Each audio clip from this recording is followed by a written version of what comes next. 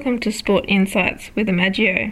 My name's Bridget Lacey, and joining me from Melbourne in the Australian Open is Managing Director Sam Maxwell. Sam, how's it going over there?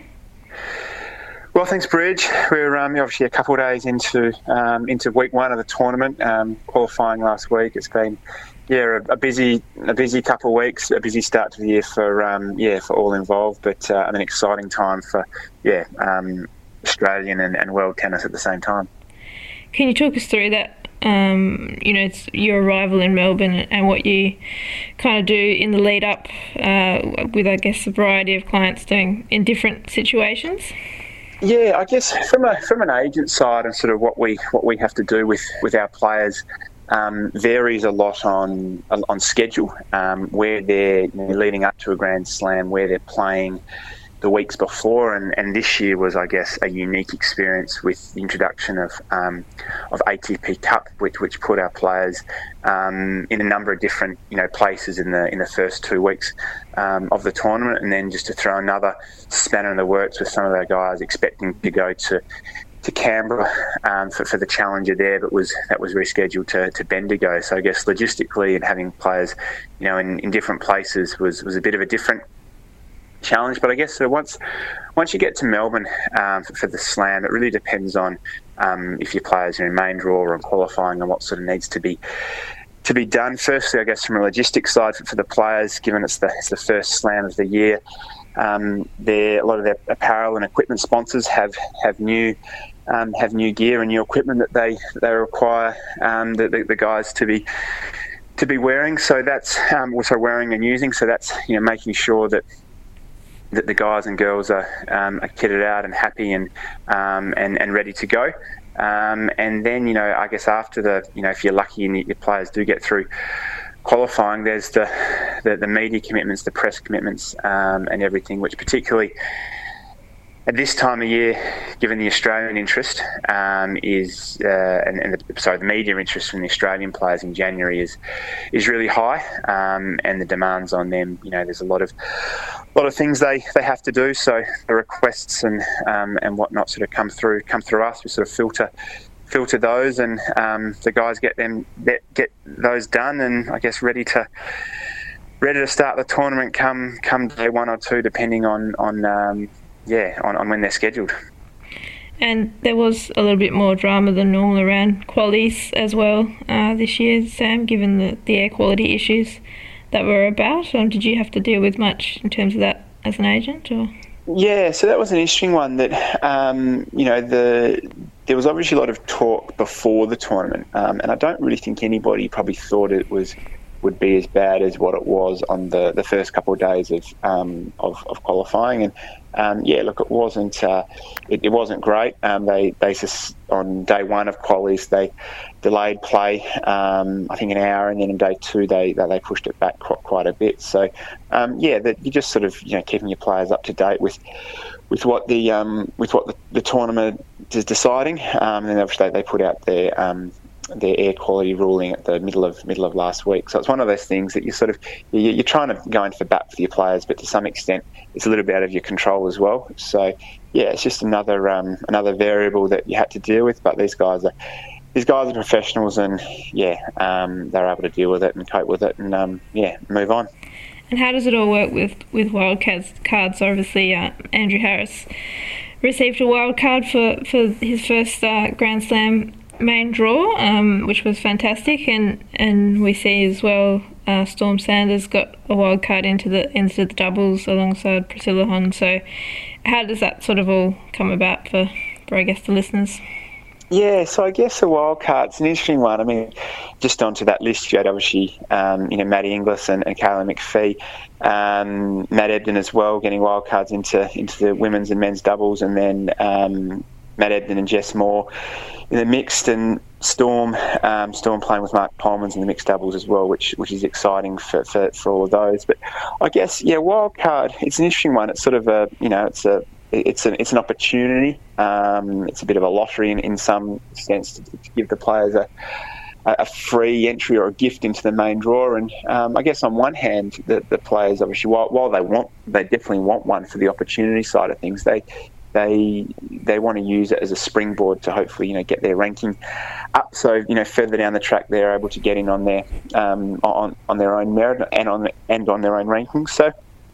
From a tournament side, they'll use the wildcards to obviously give local talent an opportunity. So in Australia, that's obviously Australians, but they'll also often use wildcards to give to bigger names who may draw crowds and like Maria Sharapova, for example. Yeah, exactly. So Maria Sharapova was a classic example on the single side, this year, and I've got certain reservations about that as an example, and does that detract or take away from maybe an opportunity for an Australian, and but I can see at the same time that Maria's or anyone in that calibers that they're a global name, and it really sort of does put the gives a bit more profile, and people go out to watch her play live and on TV and that type of thing. So, I will definitely always go into bat for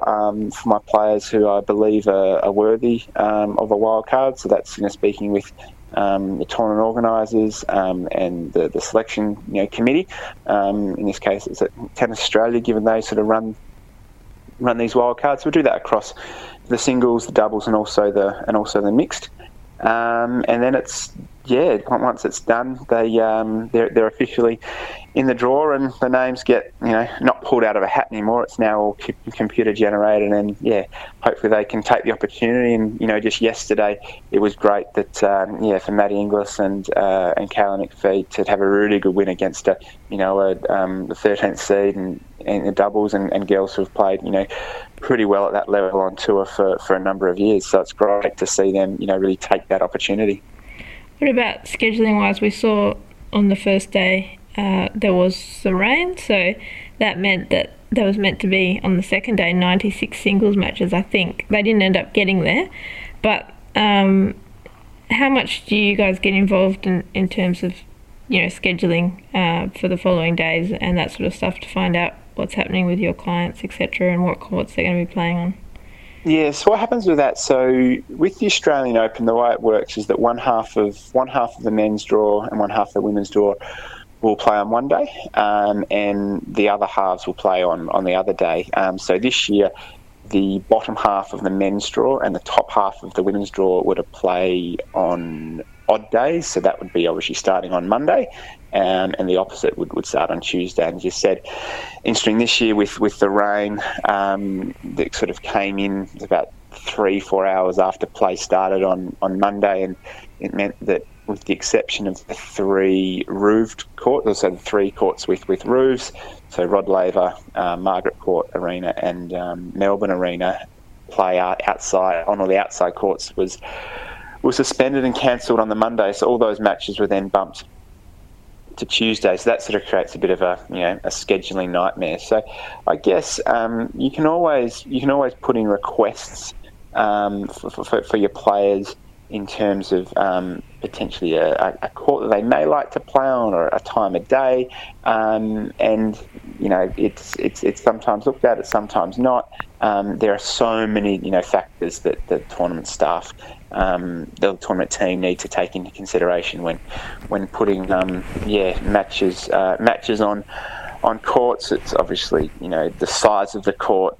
For spectators is one. You're not going to put a really high profile match on one of the outside courts with a small stadium. TV's another one as well. Obviously, if it's going to be a high rating TV match, it's going to be on one of the courts that have full coverage. So it's a bit of a logistical. I wouldn't say nightmare, but it's a challenge. And look, they do a really good job. But at the same time, similar to the wildcards and everything else as well, we'll go on to bat for our players. Where possible, but equally understanding that there are a number of different variables and balances that need to happen, and that need to be weighed up.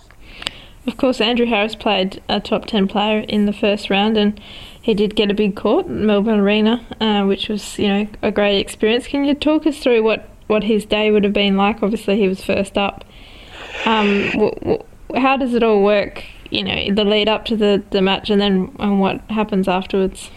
Yes, I mean, knowing it was an interesting situation with Monday. So we've sort of known for a couple of days out that that Monday was going to be wet.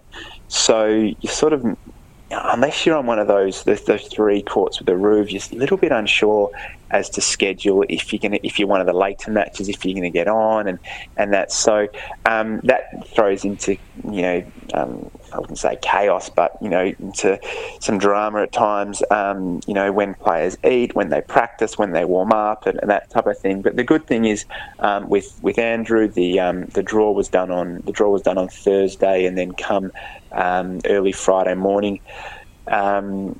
We knew he was going to play Monday, and then later on Friday we knew that it was going to be the first match on Melbourne Arena with the roof. So that meant that schedule wasn't going to be affected. We knew that even if it rained, he'd still be on at 11 o'clock. Just to use him as an example, he probably would have he got on site at about 7:30, and would have practiced about half an hour, 45 minutes on Melbourne Arena.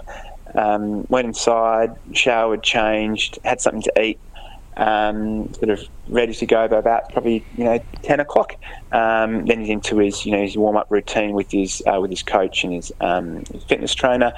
And then sort of roughly 10 minutes before the match, the players are called from the locker room, and Melbourne Arena is actually a fair way from the locker room at Melbourne Park. So he'll jump on a golf cart buggy and take him to the court, and 11 o'clock on the dot, he's called on the court.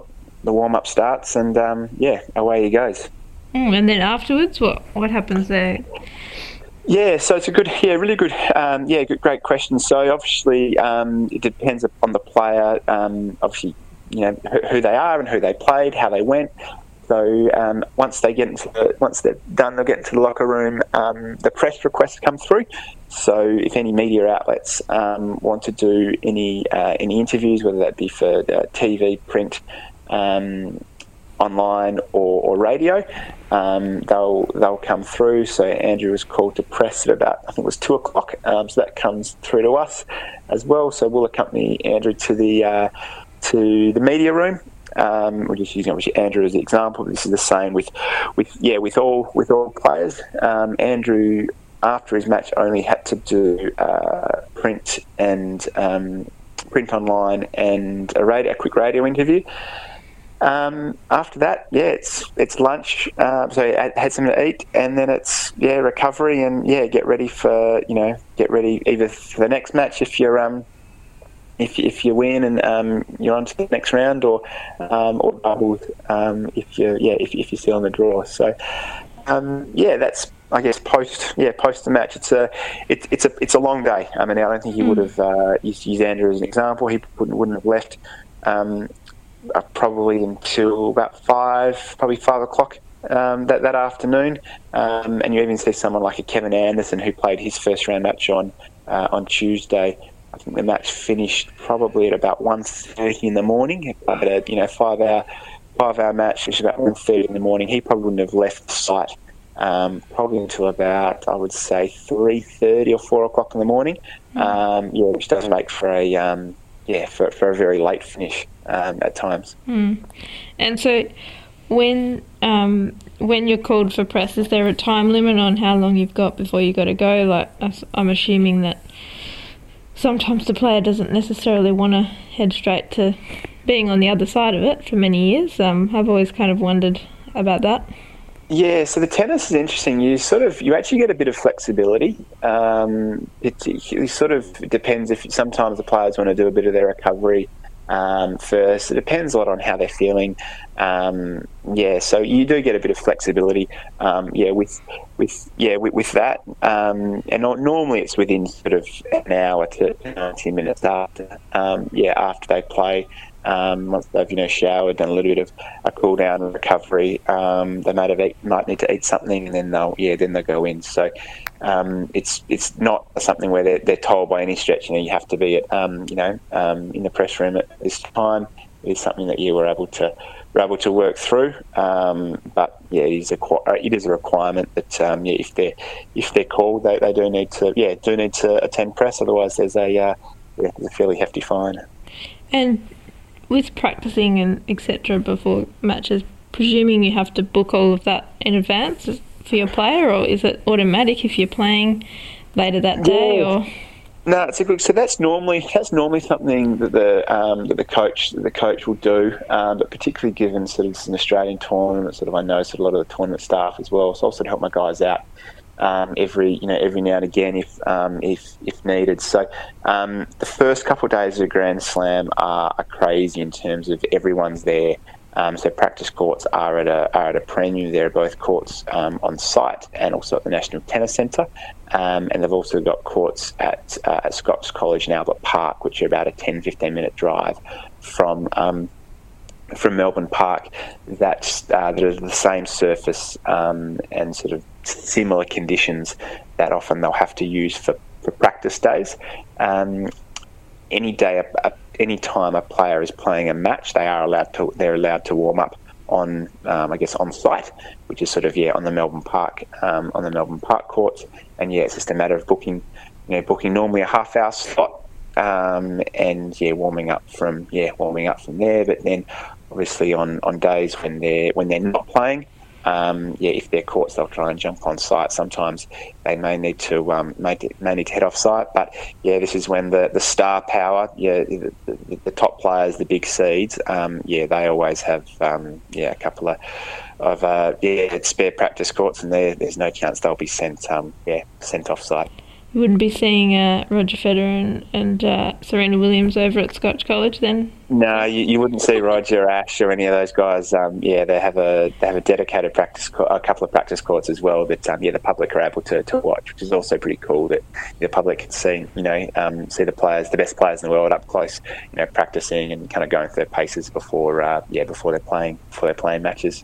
And as an agent on site, how much of the tennis do you actually get to see? Or are you sort of scurrying between meetings and that sort of stuff? Yeah, look, they're long days. I think today's Thursday, so sort of day 4 of main draw. I haven't. Yeah, they are long days. I mean, yesterday of our list, I think I had 6 or 7 guys sort of playing matches. Look, so it really depends on schedule. I don't really watch singles and John Peers on the dubs. If I don't have anything on, I'll watch the whole match live. But it really just depends. There's a lot going on, so it's just hard at times to balance sort of what you have to do, and you need to prioritise a few things. But you're always I said to someone only about half an hour ago, I'm sort of on my phone about probably 20 hours a day at the moment. So you're always keeping an eye on results and schedule and in other courts as well. So in terms of if your player's playing a little bit later, how quickly that court may be moving. So you're always contactable as well if needed.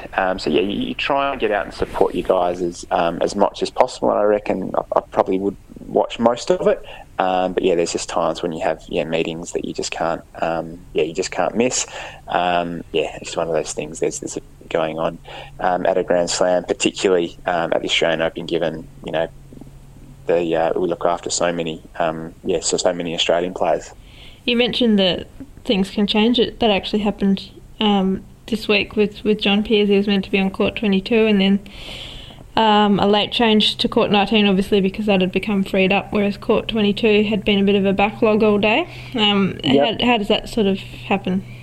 Yeah, so often what you do, so if you're the last match, so if in the outside the practice desk, which is sort of in the players area, all the matches are on a screen, and it'll sort of say there that if there's a chance that your match may be moved to another court, depending on, as you said, if one court's going quicker or slower, so players aren't sitting around. You're just keeping update. Often this is normally the coach, but sort of we'll do it as well. Just seeing with the tournament staff of what they're thinking and what they're going to do with that court or with that match, and then if there is a chance that your court or your player is going to move, how much time they may need to get ready. So I think we were told yesterday with Pearsy that it was probably about 4:15 or 4:30 Melbourne time. They said that he'd be on not before 5:20 because John wanted about an hour to warm up, not before 5:20 on either court 19 or court 22, whichever court finished first.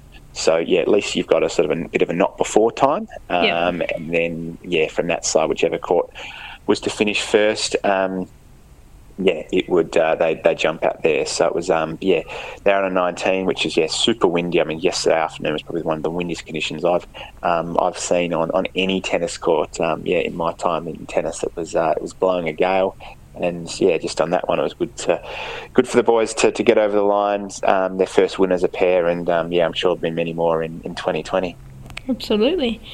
One person who you look after, Sam, who's of course no longer playing, but is now part of the Channel 9 commentary team, is Casey Dellacqua, and we know she's still very close with her former doubles partner in Ash Barty, the world number one. But they had a nice moment this week, her heading out onto court to do the post-match interview with Ash. Yeah, it's that was great. I think it was actually really, it was actually sort of, in a way, sort of just. I didn't see it live. I was tied up with something else. But when I saw the video, it was really special. I think it was special for both of them. I mean, they've shared a number of great moments on and off the tennis court for many years now. And Case knew. Case was sort of told in the afternoons of the day before that, that what her role was going to be for Channel 9 for Ash's match. And said, she was going to be sitting courtside and providing courtside commentary. And then I was actually in the locker room speaking with the two of them before. And Ash was sort of teasing Casey and saying, look, if you do the post-match, I'm going to give you one-word answers and be a bit of a nightmare. So I think Casey was probably secretly hoping that wouldn't happen. But Ash is great. She's natural, and I think Casey was pretty nervous, as I think I said to her. Yes, that probably wasn't her most. It wasn't her most professional. Performance. But it was really heartfelt and really touching, and I think came across really natural. And it was something special, as I said before, for the two of them. And let's hope that there's going to be more of that over the next 10 days. Because I mean, Ash is obviously going deep in the tournament, which would be great to see. Absolutely, two much loved Australian players right there. Actually, before I let you go, Sam, I'm going to have to. Get you to make a prediction. Who's going to win? Who's going to win men's and women's? Oh, well, considering I don't have any. That's what I said. You don't have anyone in the. I was going to say, so I don't.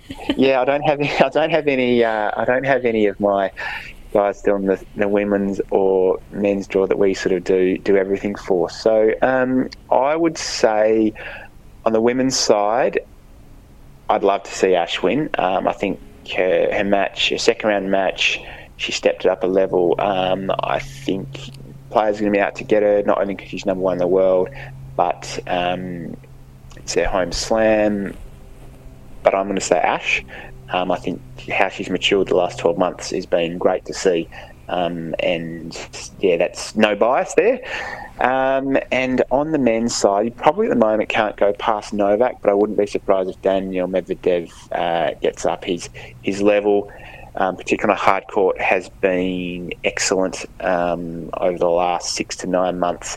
So obviously finals of the US Open was really impressive at ATP Cup.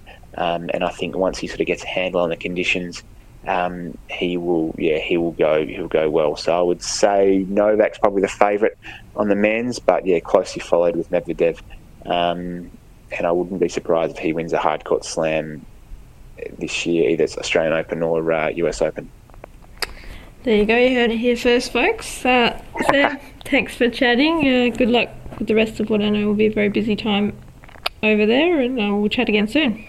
Sounds good. Hopefully the guys can let us know well, and we'll see what happens in the next 10 days. Cheers.